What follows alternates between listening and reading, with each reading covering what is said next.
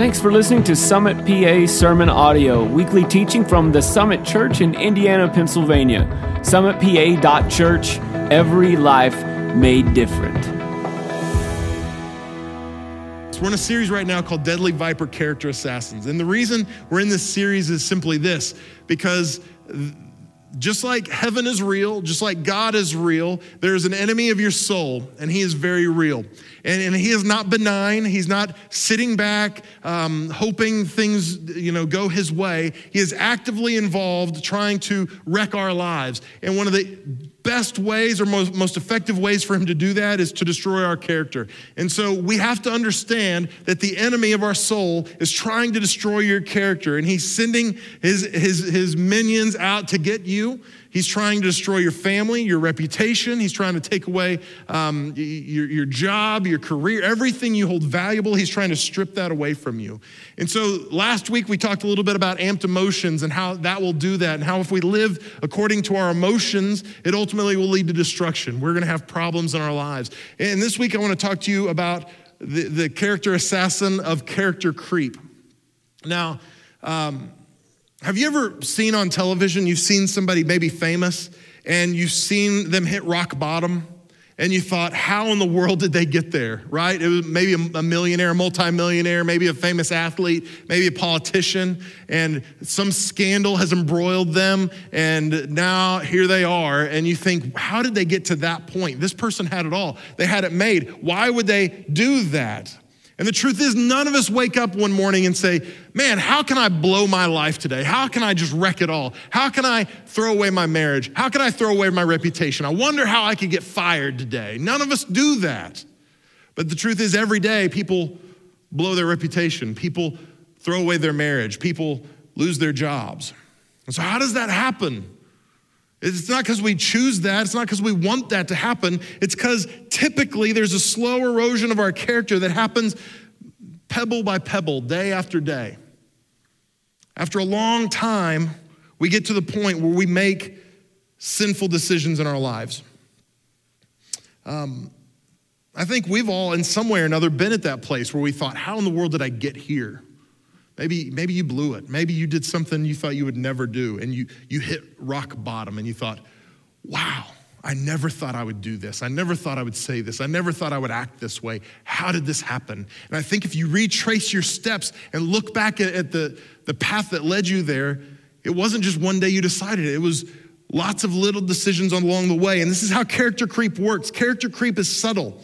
Character creep chips away at you little by little. There's actually a martial arts, it's from Thailand, and in this martial art form, the way it works is the martial artist will attack you at your knees and below.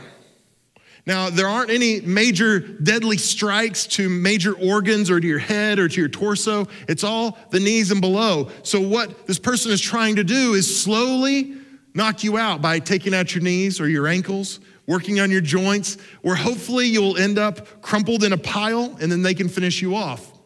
And this is how our enemy works in our lives many times. It's not a full frontal assault. It's not a punch in the face. A lot of times it's chipping away. It's taking away little things. It's eroding our character slowly over time. And there's a story I want to share with you. It's one of my favorite characters out of the Bible. His name is David. And if you are new to church, or if you are new to Christianity, or you're not really familiar with the Bible, that is okay. This guy named David, you might know him because he fought the giant. He fought Goliath and killed him. After that, though, he went on to become king of Israel. And so he was known as a warrior. He was known as a fighter. He won many, many battles.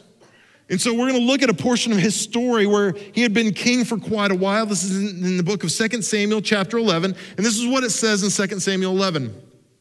In the spring of the year, the time when kings go out to battle, David sent Joab and his servants with him and all Israel. So this is what happened. It's the time of year when normally they would go to battle because they're not going to battle in the winter. Who wants to go to battle in the weather outside, right? Nobody. Nobody's doing that. So they were smart. They waited till it warmed up. So it was spring. It's time to go fight your enemies. And David sent everyone else to battle. He sent Joab. He sent the rest of Israel. But he didn't go. And it says, and they ravaged the Ammonites and besieged Rabbah, but David remained at Jerusalem. Verse 2 says, it happened late one afternoon when David arose from his couch and was walking on the roof of the king's house that he saw from the roof a woman bathing. And the woman was very beautiful. Now, I just want to set the tone for you, because at this time, it was not uncommon for the bath to be on a roof. They would use it and let the sun help warm the water. It made it easy to dispose of because they could drain it easily because of the gravity. And so it just made sense. And so David, he didn't go to battle, which is what he normally would have done. But instead, he was lounging, he was hanging out, he was taking it easy. And he probably felt like, I deserve it. I've worked really hard in my life. And man, I need a break. So I'm sending everybody else to fight and I'm going to stay behind. So he was walking around on the roof, minding his own business, and he sees a woman bathing. And it wasn't just any woman, it was a beautiful woman. See, character creep in our lives takes a pattern. And I'm going to walk the pattern with you tonight. If you're taking notes, you can write this down. But the first thing David did, and the first thing we do in our lives, is that David was somewhere he shouldn't have been. Now, David wasn't sinful. Was it sinful for him not to go to battle? No, it wasn't. But that's where he should have been. That's who he was. He was a warrior. He was a fighter. He should have been at the battle, but he wasn't. Was it sinful to go to the roof? No, it wasn't sinful to go to the roof. He was on the roof of his house, right? Was it sinful to look around? No. And I would even say, and I want to take this with a grain of salt, when he accidentally saw Bathsheba bathing, I don't even think that was sinful. It was a mistake. But it crossed the line to become sinful in just a moment.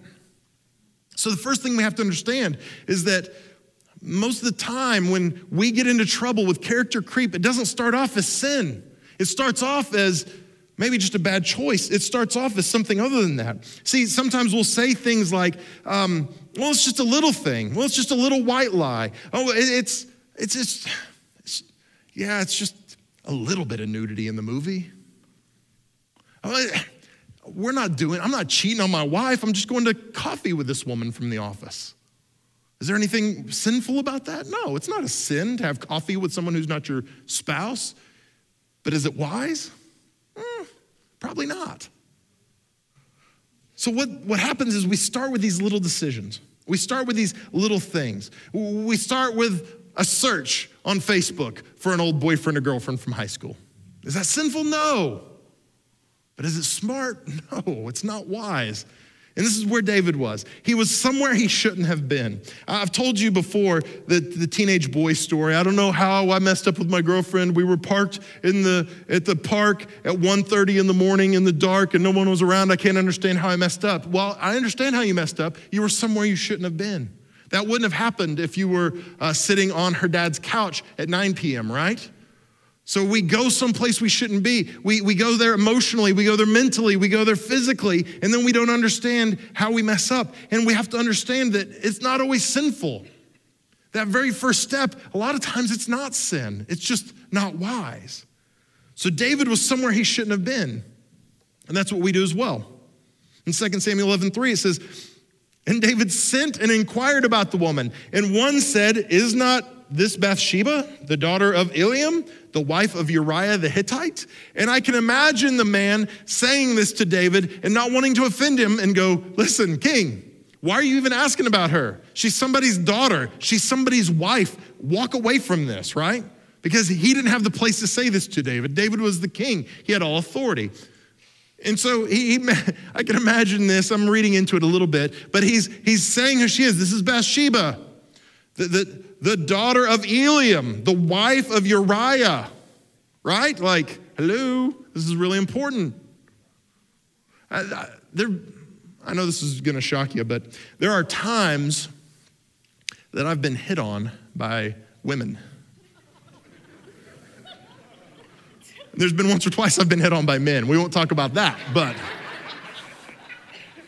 at least somebody thinks I'm attractive, so I'm not going to complain. But one of the times that I feel weird around a woman, that I just get a weird vibe that I'm like, oops, something's not right here, I will always make sure I mention my wife. Oh my gosh, my wife is fantastic. My wife is great. And I will talk about my wife because I want to make it very clear, like, hey, this is a warning sign, like, hey, okay, back off. This one's taken, right? And again, I don't have to do this very often. But what are we doing? We're trying to help set some standards and go, no, wait a second. We can't even go there. Don't even think that way, right? Because this is what David did. David, he saw her. He was someplace he shouldn't have been. He saw her, and I don't think that was sinful. But then he takes that next step that I think it becomes sinful, and he inquires about her. He begins to entertain an unwholesome thought. So the second thing we do is a lot of times we go someplace we shouldn't be. But then the second thing David did is he entertained an unwholesome. Let me back up. He entertained an unwholesome thought. And let me say it like this. He ignored warning signs. There was this man saying, wait a second, this is somebody's daughter and wife. And David was like, nah, we're good. Bring her to me. See, in your life, if you don't have anyone who can wave you off of a situation, you're surrounding yourself with the wrong people. You need someone in your life who can tell you no. You need someone in your life who will say, you're making a foolish decision. You should not go here. You should not do that. You should not be a part of this. You shouldn't act this way. You shouldn't be talking this way. Not in a hateful way, but in a loving way. And if you don't have those people in your life, you need to find some of those people. Because if you don't have people like that in your life, you are headed for disaster. You're headed for destruction if you're not careful. See, he began to think about the situation. He began to think about, man, she was really beautiful. And I'm sure he could justify it. And he could say, well, I mean, we're not going to do anything. I wouldn't do anything. I just want to talk to her. Is it sinful for me to talk to this woman? I just want to talk to her, right? And he justified it. I'm just being neighborly. I'm being her friend. And we can justify anything we want. We can justify all of our behaviors, all of our actions if we want to badly enough. And I think David did that. And this is how character creep works. It slowly erodes. Because if you asked anyone, if you would have asked David before, hey, David, you see a naked woman, should you invite her over to your house, yes or no? He probably would have gone, no. Because when you say it out loud, it just sounds worse, doesn't it? So this is a test that you can perform. You can ask somebody, you can go, hey, best friend, I was thinking about finding an old girlfriend from high school on Facebook. What do you think? And the answer is probably going to be no, right? Hopefully. Because when you say it out loud, when you understand that you're entertaining unwholesome thoughts, when you understand that you're ignoring warning signs, it should be a red flag for us. That's the second step. We go on to see in 2 Corinthians chapter 10, verse 5, it says this. It says, we destroy arguments and every lofty opinion raised against the knowledge of God, and we take, listen to this part, and take every thought captive to obey Christ. So when unwholesome thoughts come our way, when we begin to entertain things and justify things, that's when we have the power to take captive every thought. We have the power to go, you know what, this is not Christ-like. This is not the heart of Christ for me to think this way. And it's not even about temptation, but maybe you've been wronged and you want to lash out. That's where we take captive every thought and we go, you know what? I shouldn't respond this way. In fact, in context, if you look at this passage, Paul was responding to criticism that he was receiving about the way he preached and about the way he led. And so he just said, hey, you know what? We can criticize and we can fight back, but we don't do that. We take captive every thought. We take hold of it. We don't let our thoughts control us. Just like Todd talked about last week, we don't let our emotions control us. So we don't let our thoughts drive us that way, but we take them captive so that the thoughts of Christ can come in. 2 Samuel 11 verse 4 says this, so David sent messengers and took her, and she came to him. So he sent for her and said, bring her to me, and she came to him, and he lay with her. It goes on to say, then she returned to her house. The woman conceived, and she sent and told David, I am pregnant. This is that uh-oh moment, right? And the Bible just paints it in such a romantic way. You know, when you hear people talk, they go, well, it wasn't wrong, it was an affair. The Bible makes it really plain. He lay with her and he sent her home. That's pretty romantic, right? That's the way David saw it. It was, I want something from you and I'm going to take it. And he did. So let's not paint a picture as if this was, some romantic moment and the breeze was blowing and the candles no, this was wrong. It was sinful. It was ungodly. And it didn't have to go this way. So what did David do? He was in the wrong place. He allowed himself to be in the wrong place. He ignored the warning signs and then he acted. I don't know why people are surprised when they do stupid things. I don't know why I'm surprised when I do stupid things. When we don't guard our hearts, when we let ourselves go places we shouldn't, when we let ourselves entertain thoughts we shouldn't, and then we end up doing something stupid, doing something sinful, of course we will. I've told you this before. I put guardrails up in my life because I know if I let myself get in the wrong situation, I'm gonna do something stupid in my life. If I'm not careful, I'm gonna forfeit my opportunity to be a minister of the gospel. I'm gonna forfeit my opportunity to raise my girls. I'm gonna forfeit the opportunity to be married to my wife if I'm not careful. Now you go, well, that seems awfully pessimistic. No, I just know my heart.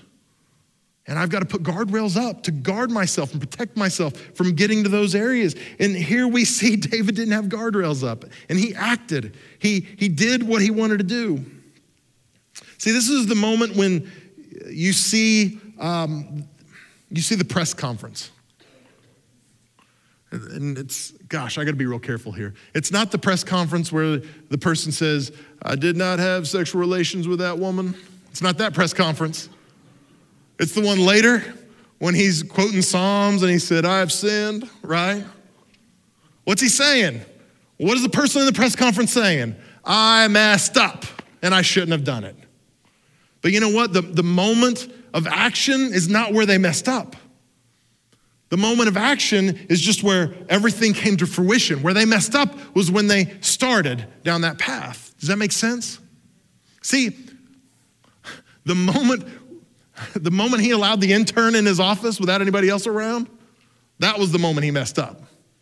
It wasn't the moment that everything was consummated in the Oval Office, okay? We're going way back. If you don't know what I'm talking about, you can Google it, okay? There's a lot of people here like, I got no clue what you're talking about. I wasn't even born then. That's okay. But what we have to understand is we think if we just don't mess up, we'll be okay. But what leads us to the point of messing up, what leads us to the point of action, we have already messed up if we're not guarding ourselves. So what we have to do is say, before I get to that point, I want to guard myself so I don't even get to that point. I don't want to get to the point of action. I don't want to get to the point where I have to stand up at a press conference and explain why I messed up and explain why I acted stupidly. This is what David did next. 2 Samuel chapter 11, verse 6, it says, so David sent word to Joab, who was one of his commanders, and he said, send me Uriah the Hittite. He said, okay, send me this woman's husband, right? I got to fix this. And Joab sent Uriah to David, and when Uriah came to him, David asked how Joab was doing and how the people were doing and how the war was going. So David brings him in and says, hey, buddy, how's everything going for you? What's going on with the front? I just want to hear. Tell me honestly, what do you think about Joab? Is he doing good? I just want to hear from you. How seedy is this? And please understand, David was called a man after God's own heart. But here he is, just dirty, just ugly. Verse 13, after verse 7, he tells him, he says, you know what, you worked hard. Why don't you go home and hang out with your wife? I know you could use a little time with her, wink, wink, nudge, nudge. And Uriah refuses. He said, nope, you know what? All my men are back in battle. They're not sleeping with their wives in their warm beds at night. They're not with their families. I'm not going to do it either. So David is a little frustrated because he's not cooperating, because his hope was that he'd go home, lay with his wife, and that it would cover up his sin.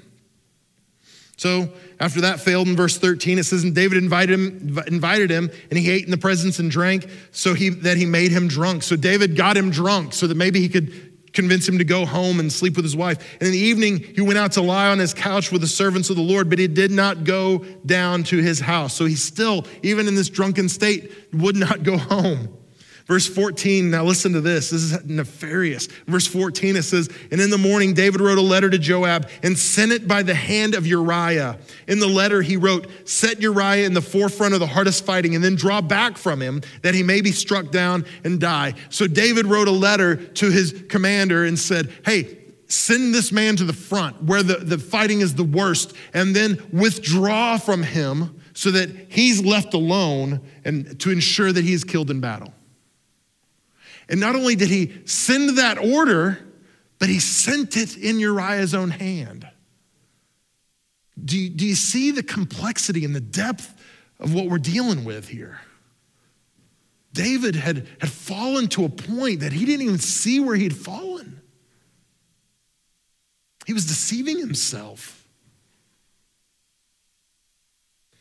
So he's gone way beyond sin at this point, where now he's plotting a man's death. He's plotting his murder. See, David attempted to cover it up. So after the action comes the cover-up most of the time. Where we go, man, I hope nobody saw what I just did. I hope nobody finds out. Have you ever slipped on the ice before? What's your first response? It's not usually to grab the part, like, my first response, and if we're gonna be honest, isn't your first response to go, you get up and you're like, I'm fine. And then like 10 minutes later, you're like, oh my gosh, like my back, right? But what are you trying to do? Did anybody see this? Did anybody see me? Can I cover this up? Can I play it off? Maybe nobody will know. That is our natural inclination. This is what David did. He got Uriah drunk. He had him murdered. And you have to wonder, again, from the outside looking in, you go, this doesn't even make sense, right? Like, this is just stupid. This is a dumb plan. But David, I can imagine him justifying this and saying, I've got too much to lose. I'm the king of this kingdom, and he is just a commoner. It's an easy trade-off because my life is too valuable. My life is too important. And he justifies even the death of Uriah. There's a Chinese proverb that says this, he has too many lice to feel an itch. I think there are people like that. They get so hardened to their sin that they don't even realize what they're doing is wrong. The Holy Spirit can't even convict anymore because they're so hardened to what they're doing and how they're acting. And I think David was to the point that he was so selfish and so caught up in what he was doing that he couldn't even feel the tug of the Holy Spirit on his heart. We've got to be really careful because when we get to this place, we're beyond the danger zone. Character creep is destroying us left and right. 2 Samuel chapter 11, verse 26 says this. And when the wife of Uriah heard that Uriah, her husband, was dead, she lamented over her husband. And when the mourning was over, David sent and brought her to his house, and she became his wife, and she bore him a son. But the thing that David had done displeased the Lord. But the thing that David had done displeased the Lord. This is, again, let me just help you understand this. So not only did David cover this up, but he looked like the hero for bringing this poor widow into his home and making her a wife of the king. He looked like a hero. He played all this out and he thought, I got away with it. Nobody's ever gonna know. And then one day, he had a conversation. Now, I'm not gonna read you the passage, but it's in 2 Samuel chapter 12. The prophet of the Lord named Nathan comes to David. He said, hey, David, let me tell you this story. There was a rich man. He had flocks of sheep, hundreds of sheep. I'm paraphrasing. He said he had more sheep than he knew what to do with. And he came to town and he found this one poor family and they had one little ewe lamb. And the ewe lamb was like family to them. It slept with them at night and they took care of it and they fed it by hand. It was in their home with them. And that rich man took that little ewe lamb for himself and he fed it to some friends. What do you think about that man? And David said, that guy should be killed. I can't believe somebody would do that. And he was outraged at the loss, outraged that someone would do that. Then Nathan said, well, you are that man. He called him out. The Holy Spirit had revealed it to Nathan. And again, this reveals David's depravity because he hears his own story and he's outraged, but he doesn't recognize it's his story. We can look at our own situation and justify it and go, well, of course I need to act like that. Of course I need to say that. Of course I need to do this. I wouldn't have to do that if my wife treated me like I deserve. I wouldn't have to do that if my husband was nicer to me. I wouldn't have to act that way if people knew how they were in real life. So we justify it. Then we hear it from a third source and we go, well, hey, that sounds terrible. Yeah. The truth is that I am the man and you are the man. We are the ones that are committing the sin and living this lifestyle and doing these things. And we have to recognize that character creep is waiting for us to bend the truth, to mismanage small decisions, to take a haphazard approach to the details of our life. And it's time for us to draw a line in the sand and say, I'm done sacrificing the little things in my life. The little things matter. The little things are important.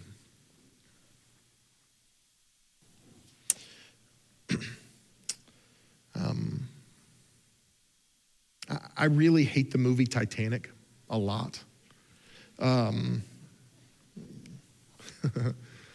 But it's a fascinating story, not the movie. Spoiler alert, the boat goes down. And the old lady still has the necklace. I'm just telling you. If she really loved Leonardo DiCaprio, she would have gotten off the door and let him get on the door, but she didn't. She let him die, okay? Not cool.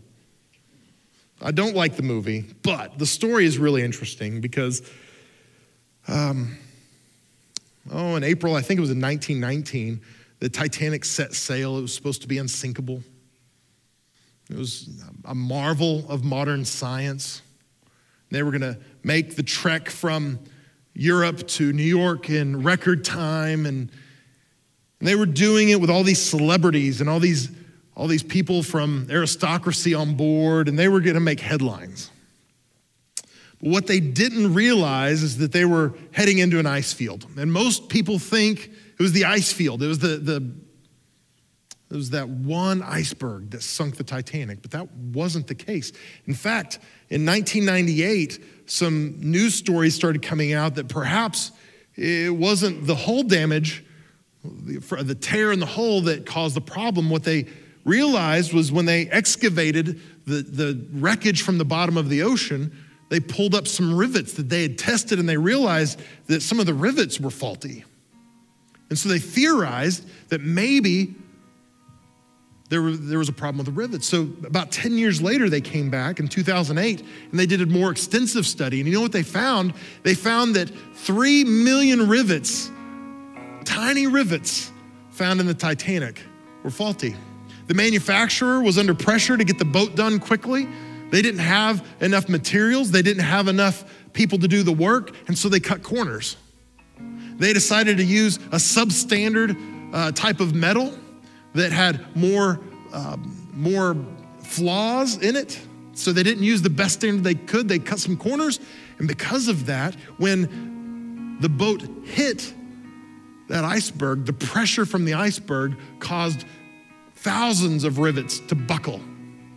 So it wasn't that there was a huge gash in the side of the ship as much as it was that all these rivets came undone because they were faulty. See, it's easy for us to think, I'm gonna manage the big stuff in my life. I'm gonna take care of the big things. But what we have to understand is that the little things matter. The little things count. The rivets of your life is what determines what you will do when the pressure comes. The rivets of your life is what will determine if there will be a whole failure or not in your life. Over 1,500 people died because 3 million rivets were faulty.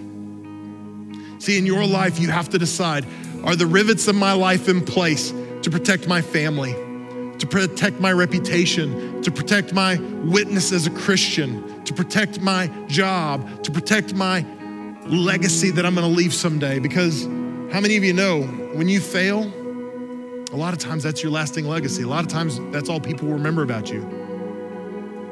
But it doesn't have to be that way. If we will safeguard ourselves, if we protect ourselves, if we'll guard our hearts, God can protect us from character creep happening in our lives. God can guard you. God can help you set some standards and put some things in place. So this is what I would say to you today.